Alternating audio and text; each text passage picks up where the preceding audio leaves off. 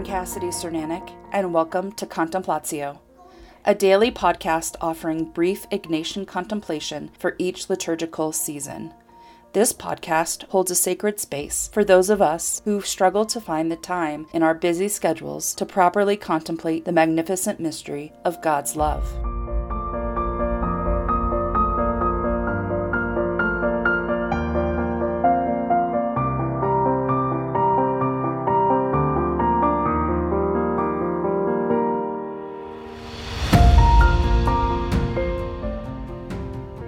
The Gospel reading today is from Luke, chapter 5, verses 27 through 32.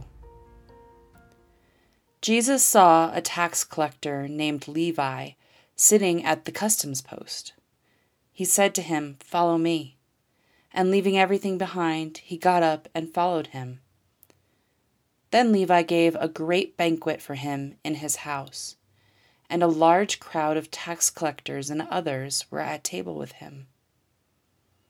The Pharisees and their scribes complained to his disciples, saying, "Why do you eat and drink with tax collectors and sinners?"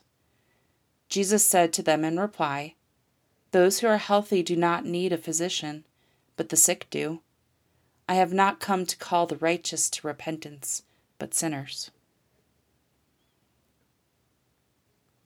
I want to spend a little bit of time giving some context to this passage. The Pharisees were an ancient Jewish sect. They lived and breathed the law. Their entire life was shaped and influenced by the law. The Pharisees and scribes thought they were doing what God expected of them. And so their indignation towards Jesus makes total sense. Who does he think he is? On whose authority does he heal and perform miracles? They were the ones who lived within the law. No wonder Jesus' teaching and healing look so foreign to them, so outside of the law. In this passage, Jesus affirms their righteousness. He says, "You got this. You know and follow God's law." There are others, tax collectors and sinners, who actually don't need your judgment. They need mercy, healing, and to reconnect with their authentic self, without shame, without judgment, and without disdain. This is really about God's merciful love. One that is just and forgiving, inviting us to consider being more inclusive, present, and compassionate towards one another. I'm reminded of all the mudslinging that's happening around me and within the communities of which I am a member. The word Catholic means universal, or really, it means radical unity, the exact opposite of the divisiveness happening now. The scribes and Pharisees wanted to judge. They wanted to separate people into categories so they knew how to treat them, or rather, mistreat them. If you were a tax collector, you were out. If you were a sinner, you didn't belong. If you were infirmed with a disease like leprosy, you were literally thrown out beyond the walls of the city. Tax collectors had a reputation and practice of corruption. Sinners turned their backs on God's law, the law that was so important to the Pharisees and scribes. And the infirmed, many were afraid of the spread of disease, and so the infirmed were considered unclean. I can totally see the scribes and Pharisees justifying their exclusionary practices. Mosaic law being so clear on how to follow the law. Everything is nicely defined, categorized, and put into nice little boxes. But what happens when it's not clear cut?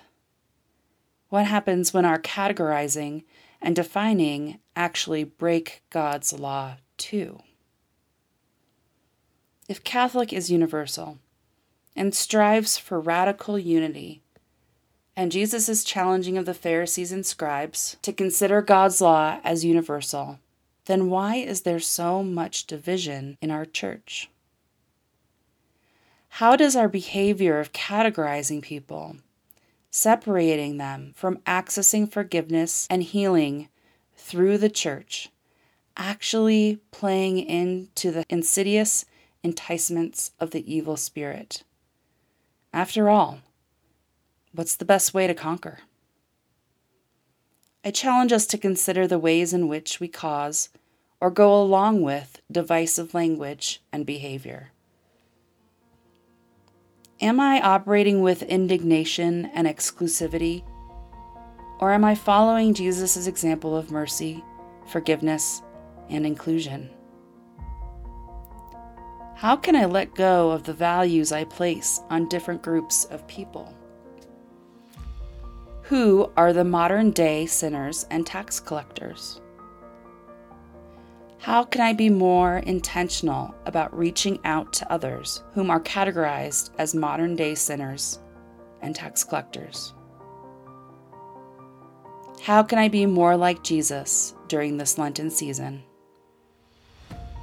And so we pray. Jesus, thank you for this season of Lent to be self-reflective in light of your example of placing yourself with the outcasts of society. Bring us to a deeper understanding of radical unity, a practice that values the dignity of each person as a daughter or son of God. Amen.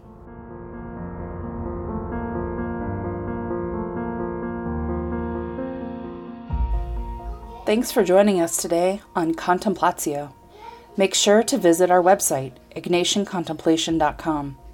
If you find value in this podcast, please subscribe so you'll never miss an episode.